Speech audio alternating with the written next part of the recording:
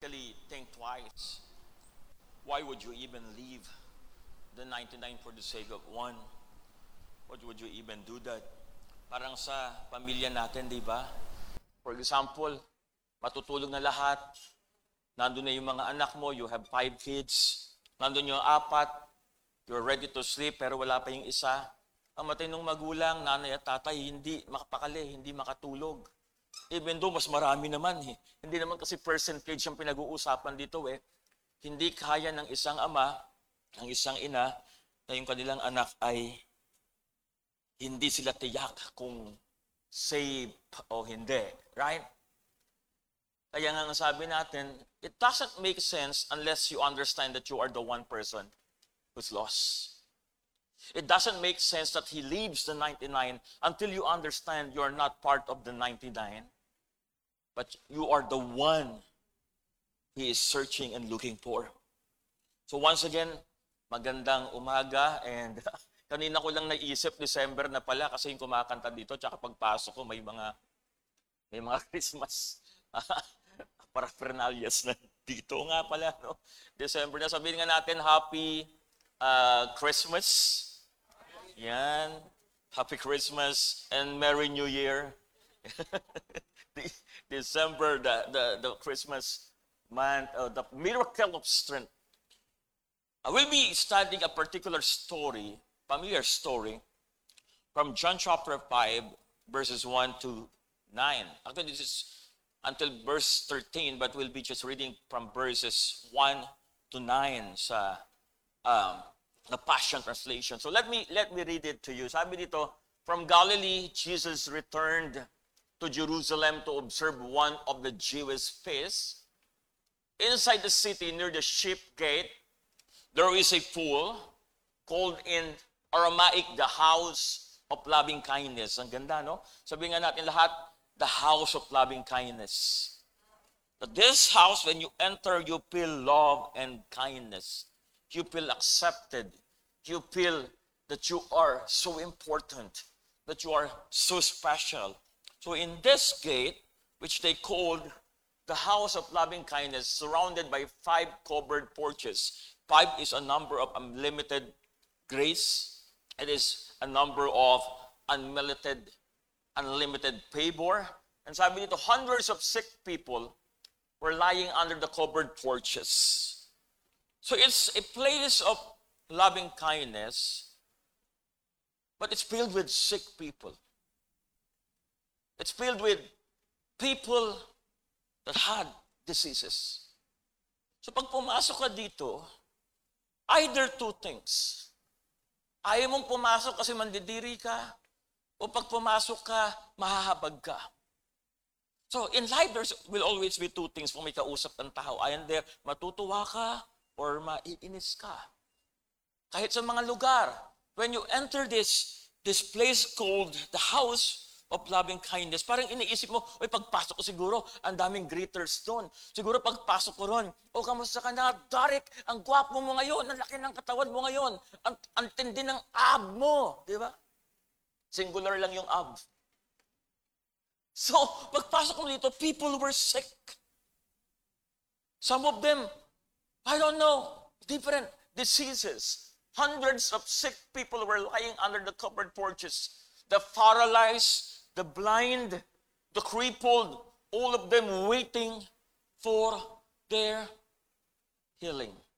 Kahapon we went to Rizal to do some oath-taking with close to 200 pastors there na nag-commit sa kabayan. And si Doc John D. tsaka si Ron kasama ko, si Kong Ron tsaka si Doc John D. Of course, si Kong Ron mentioned his 3 C's of platform, character, competencies, and critical thinking. Then si Doc John D., yung nagsalita siya, talagang si Doc, yung anak ni Senator Clavier, yung kung nanonood kayo ng Katotohanan at Bayan, nag-guest sa amin lagi si Dr. John D. Siya yung anak ni Senator Juan Clavier, let's do it, right? DOH before. Then he cracked some jokes before he even say a lot of things. Tapos pagkatapos niya, umupo kami, nagsalita ako, tapos umupo kayo, sabi niya, you know, Pastor Paul, the real essence of healing is not just medical medicines, but joy and laughter. Sabi niya, kaya minsan, hindi ko mapigilan na kahit minsan green jokes daw, o ganito, ganyan, bago siya mag-ask sa pasyente kung ano yung sakit, ano yung karamdaman, at bago siya magbigay ng gamot na ganito o ganyan, he wants that patient to smile and to laugh. Because real healing comes from a happy heart. Amen? Sabihin mo nga sa katabi mo, real healing comes from a happy heart. That when you enter a place of loving kindness, na yung kahit bulag ka, tanggap ka. Kahit paralyzed ka, tanggap ka. Kahit pilay ka, tanggap ka. O kahit anong merong disability sa pangangatawan mo, tanggap ka. So all of them waiting for their healing. For an angel of God periodically descended into the pool to stir the waters, and first one who stepped into the pool after the waters thrilled would instantly be healed. I want you to look at that. Hundreds of them. Then an angel will stir the water. And when the water moves, hindi naman nila nakikita yung angel eh. Kaya iniisip ko dito yung mga bulag eh. Paano kaya yung mga bulag? Paano nila makikitang yung tubig gumalaw? Because when the angel stirred the water, and angels cannot be seen. So pag gumalaw yung tubig, unahan silang tumalon, and yung mauna, gagaling. So it's quite a competition. So you are competing for your healing. You are competing for your blessing. You are competing for something that you've been longing for. Something that you desire for years. Ang sabi nga dito, di ba, sa story, pag dinire-diretso natin, among the many, sabihin nga natin lahat, among the many. Can you say it louder? Among the many. I want you to say that. Among the many. And pag nagbabasa ako ng scripture, kahit pare-parehong kwento, but whenever I read it in a different translation, ito parang yung term na to, hindi ko naman napapansin niya. Pero among the many, iniisip ko na parang kinanta natin kanina, among the 100, I'm the one. Among the many, you're the one that He really died for. And really is blessing right now. Among the many, people lying there was a man who had been disabled for 38 years. Oh man, 38 years. It's a number of disability in the scripture. 38 years is equivalent to eternity. That you've been paralyzed for 38 years. Imagine, I'm 43 years old. 38 years. Kung ako pala yon, since I was 5 years old. So for 38 years, he had this disability. When Jesus saw him lying. And this is what really makes the story so beautiful. They were waiting and looking and searching for the water, and someone approached the guy. Hello? Yung sa hindi mo inaasahan na paraan, dun kumikilos si Lord. And many times in our lives, it's not what you expect. Yes, you are praying for something, but the way God moves is not what you expect. It's not the steps that you want. Kaya nga, di ba, He works in variety. He works diverse sa ating buhay. Ang sabi ito, that the man had been crippled for a long time. Jesus said to him, do you truly long to be well? Ito na naman, napansin nyo na naman. We've been talking about this for 3 or 4 Sundays na si Jesus Christ, pag may kausap, tatanungin pala talaga niya, yung gutom, ano ba talaga gusto mo? Yung may sakit, gusto mo ba talagang gumaling? Yung paralyzed, gusto mo ba talagang makatayo? It's a question that is so obvious that Jesus was basically stating the obvious. But again, whenever Jesus asks question, he is not expecting for a right answer. Whenever God is asking you, do you really want your needs to be provided? The automatic answer is yes, but he is not expecting for the right answer. He is expecting for the right heart. Meaning, do you really believe that I can do it for you? You are expecting for healing. Do you really believe that I can heal you and I will heal you? Do you really believe that I can provide your needs? Do you really believe what you are asking for and what you are desiring? And ang sabi dito, di ba? The sick man answered. Of course, he would answer. And he said, Sir, there's no way I can get healed. For I have no one to lower me into the water when the angel comes. As soon as I try to crawl to the edge of the pool, someone else jumps in ahead of me. So may nauuna palagi. Ang sabi ng paralyzed, Jesus said to him, oh, you don't need to go to the water anymore. You don't need angels anymore. You don't need someone to steer the water anymore. I am here. Stand up, he said. Pick up your sleeping mat. Pick up that symbol of sickness. That mat that makes you sick. Pick it up. Pick that sleeping mat and you will walk. Immediately he stood up, he was healed. So he rolled up his mat and walked again. Now Jesus was working. Work is miracle on the Sabbath. I want get into that. Let me just share 3 simple things. Number 1, the blessing of waiting. Sabihin nga natin lahat, the blessing of waiting. Alam nyo ba, the hardest part of life is not working so hard. Yung marami kang ginagawa or working so many things. The hardest part of life is waiting. Ayun yung nakaka-bored. Ayun yung nakakawala ng pag-asa. Ayun yung nakaka-discourage. Ayun yung nakaka-frustrate that you've been waiting for 6 months, that you've been waiting for 1 year, you've been waiting for 2 years, and still you don't see any even signs that God is answering your prayer.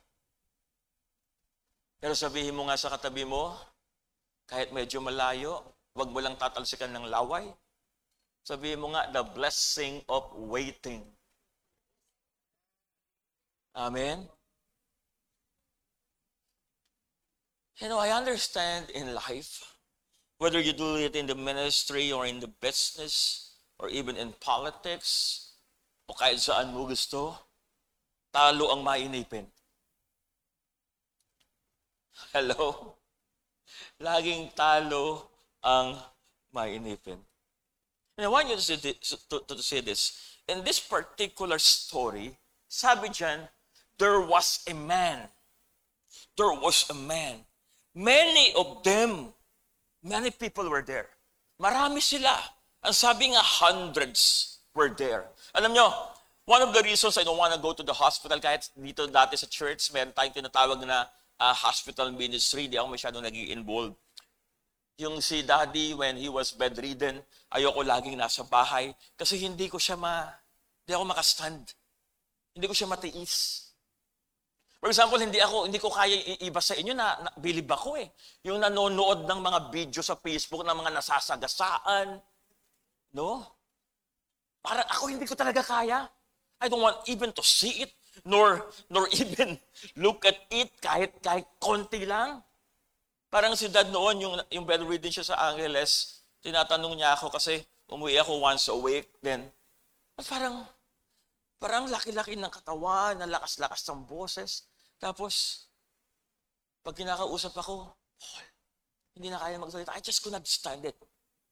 Hindi kaya ng pagkatao ko yung ganong idea. Imagine entering into a place na imbis na ma-encourage ka, pagpasok mo sa isang lugar na yon, lahat na nakikita mo may sakit. Imbes na ma-encourage ka, lalo kang madi-discourage. And he's been doing that, I don't know, maybe 20 years? Maybe 25 years? Maybe when he was still young? Or let's just go to traditional interpretation of the scripture when he was allowed, when he was 21 years old. So he's been going there once a year for 17 years.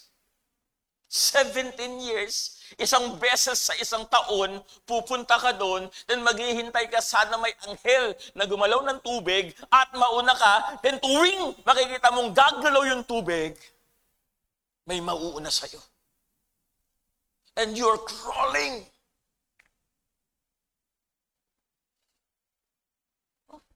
Maraming negative aspect dito sa tao eh.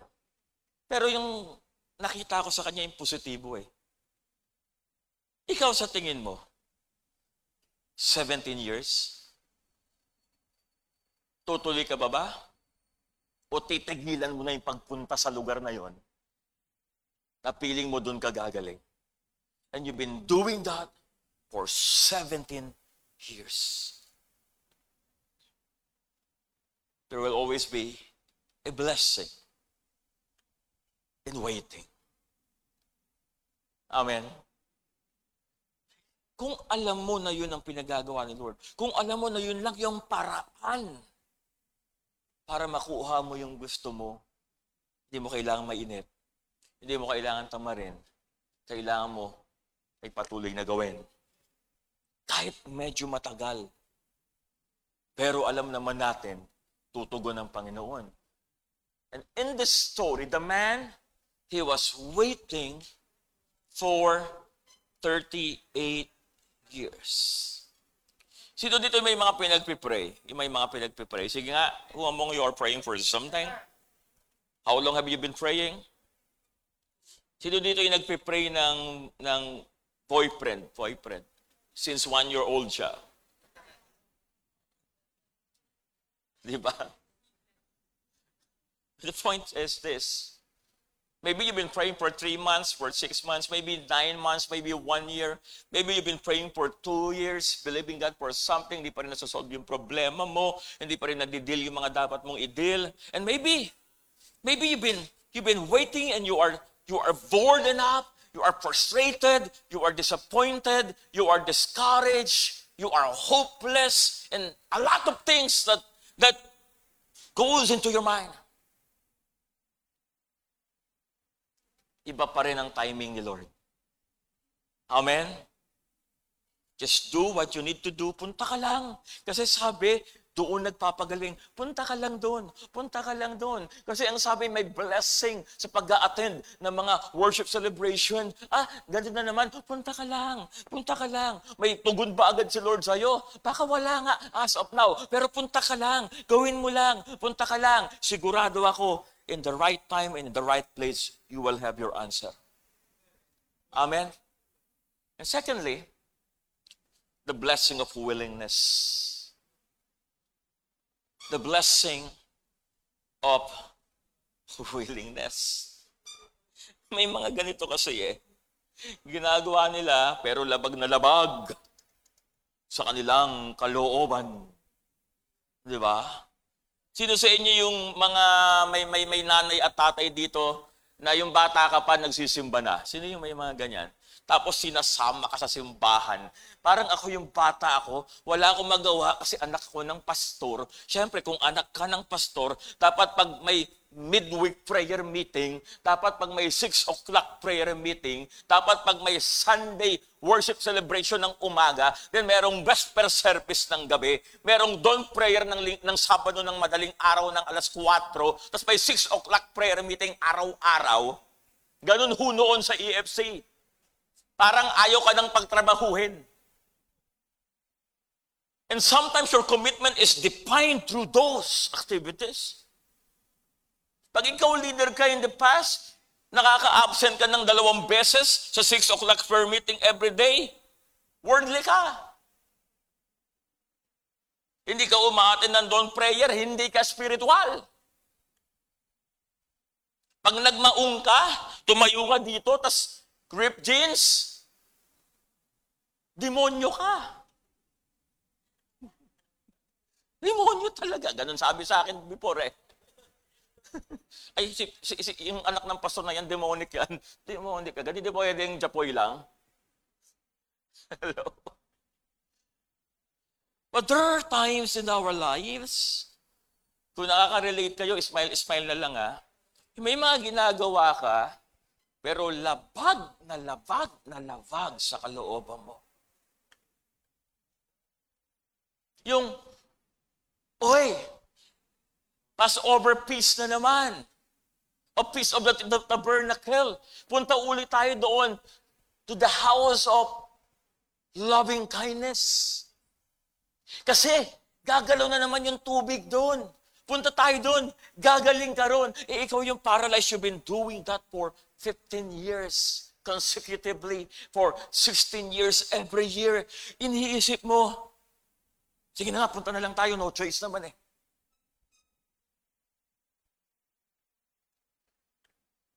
But there will always be a blessing when you do something, especially yung mga pinagagawa ni Lord sa'yo, sa trabaho mo, sa ministry mo, yung ginagawa mo nang hindi ka napipilitan. Right? Para natutuwa ako sa worship team. Anong oras yung usapan nyo ngayon? Tapos, pag na-late, may bayad? Anong oras? Ano sila ngayon eh, nabubuhay sila sa batas eh. So, 7:30, dadating kayo. Tapos, ang na-late, pag dumating ng 7:31, ano ang consequences? 20? Ay yayaman ang church niyan pag ganyan. Lagi kayo late eh. 2 Sunday pa lang daw, nakaka 15,000 na kayo, no? Pero, di ba? Yung idea, it's a good way. It's a good way. Okay naman yung binibiro ko lang kayo. Pero this is the point. This is the point. Whenever you believe in your mind that you're doing something for the glory of God, oh man, it doesn't matter.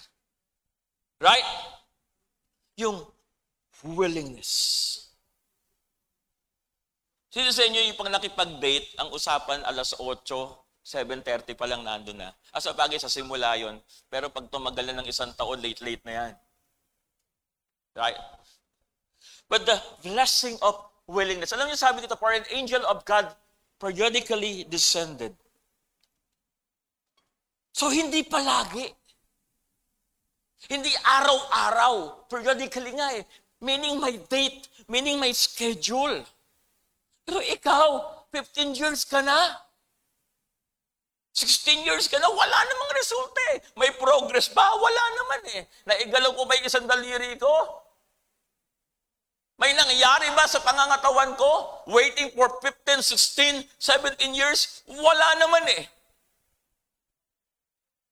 Pero pag ang isang bagay gusto mo, walang pwedeng pumigil sa'yo. Lalo na kung alam mong yun ang pinagagawa ng Panginoon. Amen? Here in this story, the man, he was periodically going into the place to take chances. Amen? He was going there with a particular schedule, with a particular time, taking chances. And hopefully, siya na yung sunod.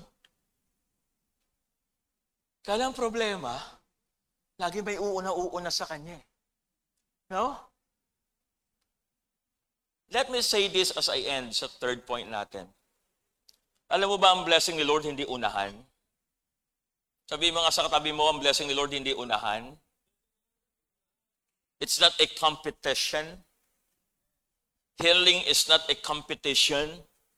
It's a matter of wanting. Ayun po yung pangatlo, the blessings of wanting. Yung gusto mo. Gusto mong gumaling. Gusto mong yumaman. Gusto mong pagpalain. Gusto mong mabless. And God is blessing those desires. Right? Ang sabi dito, Nagtatalo na nga yung mind ng lalaki eh. Hindi mo naman masisi. Pero I want you to see this. Most of the times, we would read this in a negative note.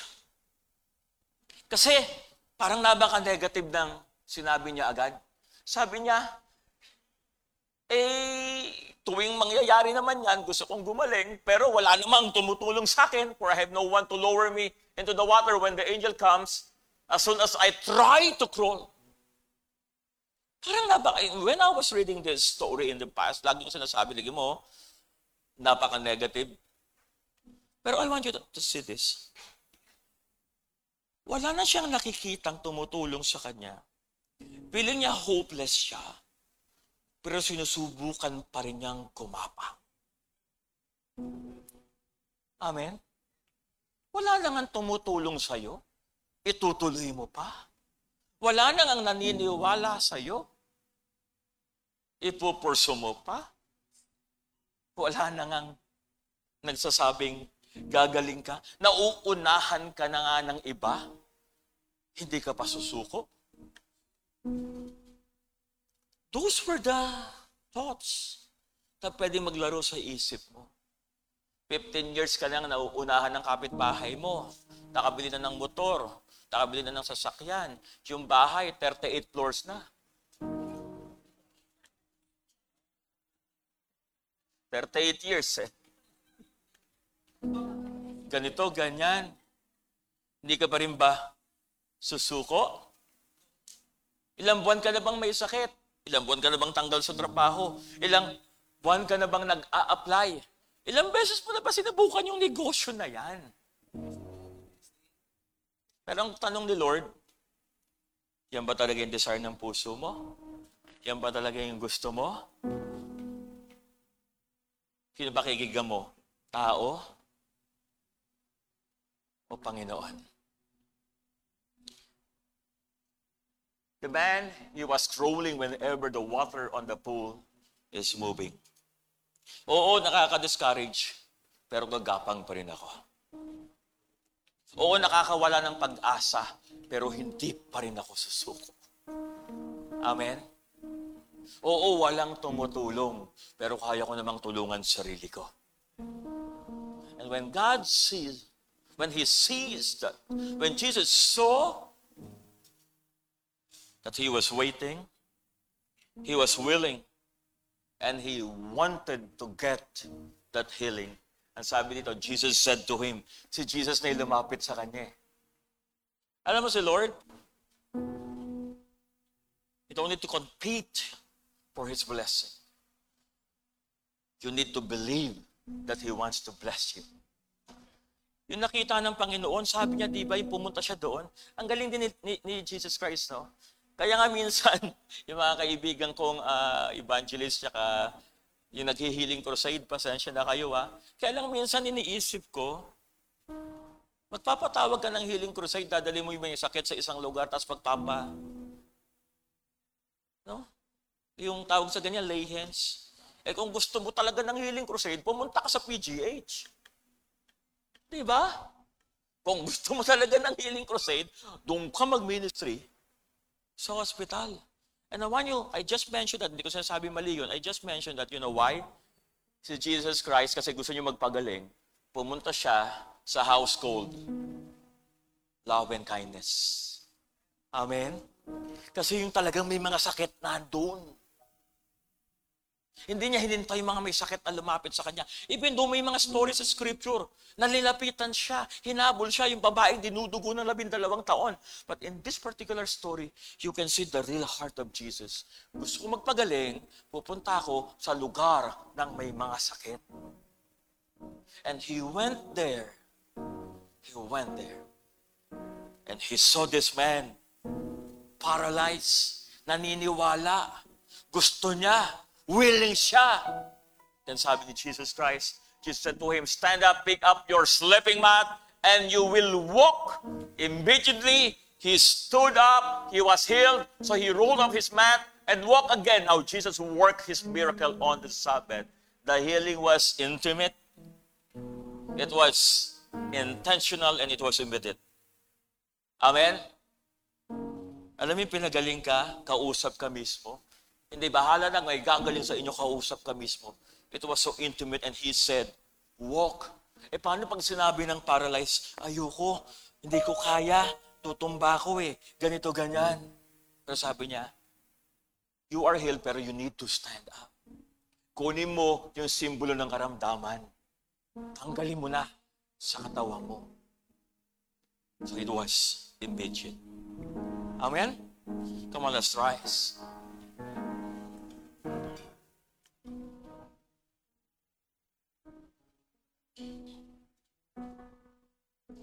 Hallelujah.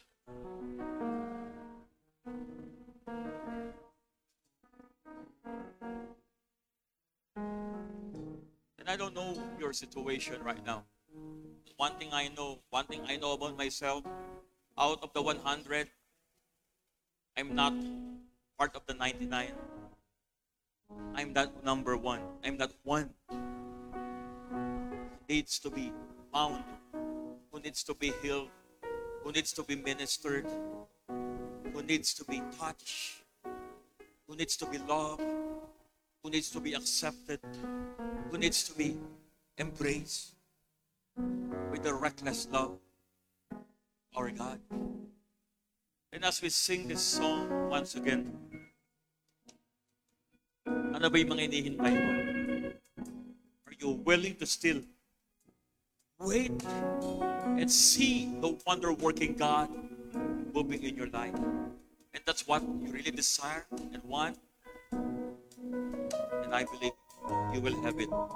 You can have it. God will make you have it. Amen. Let's sing this song from our hearts. Hallelujah.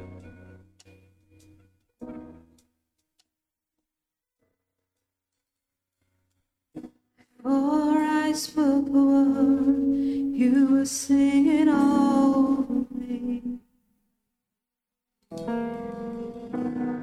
You have been so, so good to me. Say it out. Before I took a breath, you breathed your life in me. You have been so, so kind to me. Oh, the overwhelming, never-ending, reckless love of God. Love that chases me down, fights till I found, leads the night tonight. I couldn't earn it, and I don't deserve it. Still, you gave yourself away. Oh, overwhelming, never-ending, reckless love of God.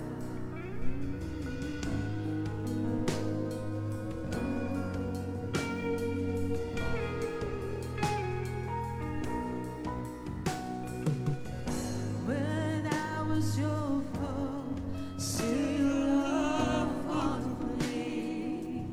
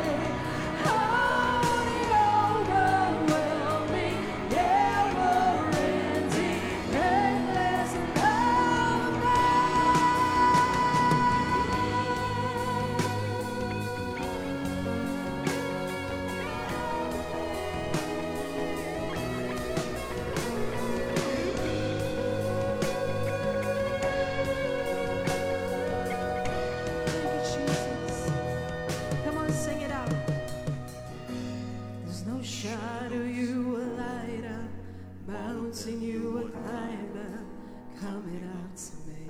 Hallelujah.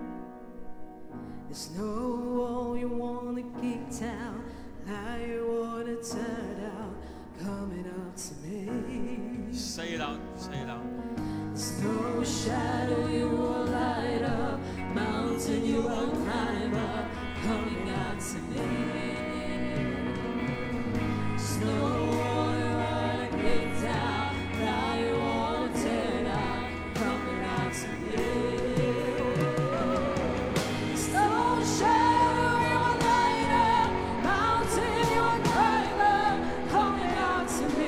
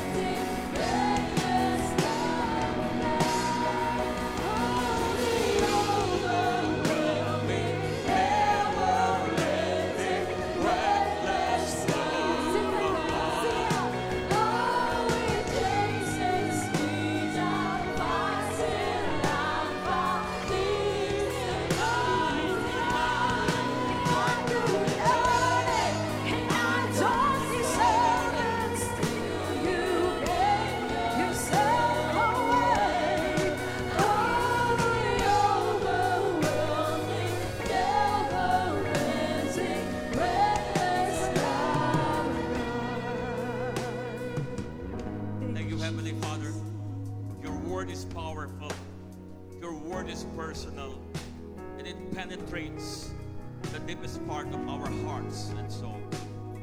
We honor you, we thank you in the name of our Lord and Savior, Jesus, we pray.